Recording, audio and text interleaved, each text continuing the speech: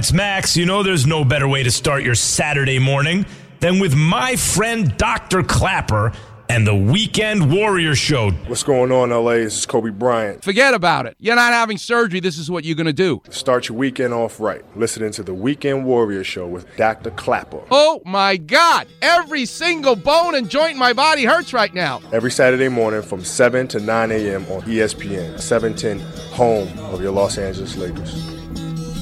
It's getting to the point where I'm no fun anymore.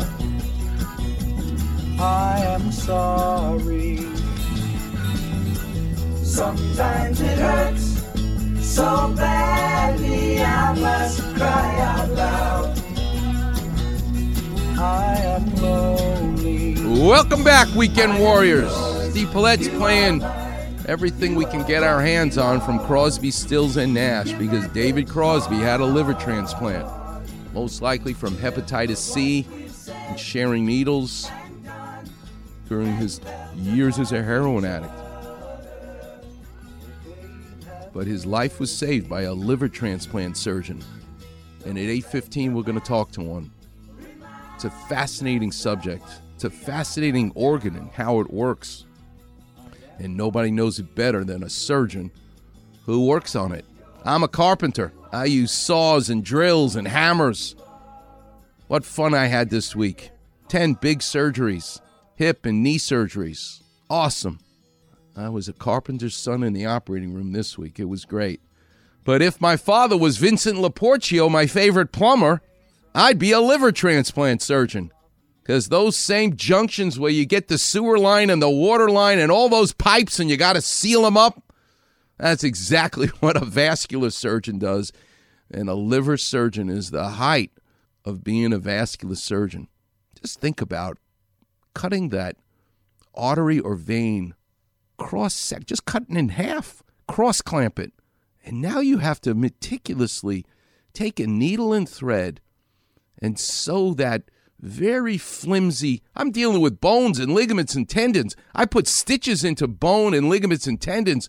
The purchase, the bite of that material, it's awesome. It's like driving a nail into a 2x4 with a hammer. I love that stuff. But a blood vessel ain't the same thing. That's like trying to sew up a Boston cream pie. It's like going to a bakery and asking for 2 donuts and sewing the 2 donuts together. There's a Clapper vision for you. That's delicious. But that's what a liver surgeon does. Clapper vision. But where in the world of sports was my life touched most? It was by a baseball player. Yeah, maybe his name, Mickey Mantle, the way that came together was nice. He died at only 63 years old from alcoholism. Mickey Mantle's father, Mutt Mantle, worked in the copper mines in Oklahoma. Mickey Mantle's uncles, his whole family of men, his father, his uncles, everybody around him, even his own son, died of Hodgkin's disease. There's no doubt Mickey Mantle was convinced he wasn't going to live long and die from Hodgkin's disease like all of these other men. But guess what? He didn't get Hodgkin's disease. But the burden of being so talented, when God gives you a gift in music to be David Crosby, or in the world of sports to become Mickey Mantle, how you handle that gift is really the deeper question of why you would take your own life, if you will. This is the great Bob Costas, who was the biggest fan of Mickey Mantle, who spoke at his eulogy, and we're going to hear him speak at Mickey Mantle's eulogy in a second about his liver transplant, actually. But just to give you some background of the great Mick. To appreciate Mickey Mantle's enduring mystique, it's important to understand the context of his career and the era he represents.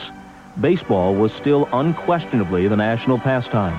The Yankees were still the best and most glamorous team in all of sports. And Mickey Mantle seemed to embody the game's mythology. A big blonde kid from Oklahoma, arriving in New York literally carrying a straw suitcase, about to replace Joe DiMaggio in center field for the mighty Bronx Bombers. And now you're going to hear Bob Costas talk about Mickey Mantle. And Mickey Mantle's talking about why he drank. What was the matter? As only Bob Costas can interview somebody. Do you think you just fell into the lifestyle of so many ball players of your era? Or do you think you drank to fill some space in your life? No, Bob, I'll tell you the truth. I think it was just the lifestyle, you know, like the ball game's over, you have 2 or 3 beers at the ballpark. If we're on the road, we go back to the hotel on a bus. You get your group together, and there's a lot of cocktail parties, you know, in the winter times.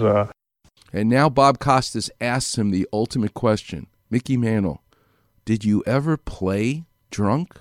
You were drinking the whole time you were a baseball player. Did you ever play drunk?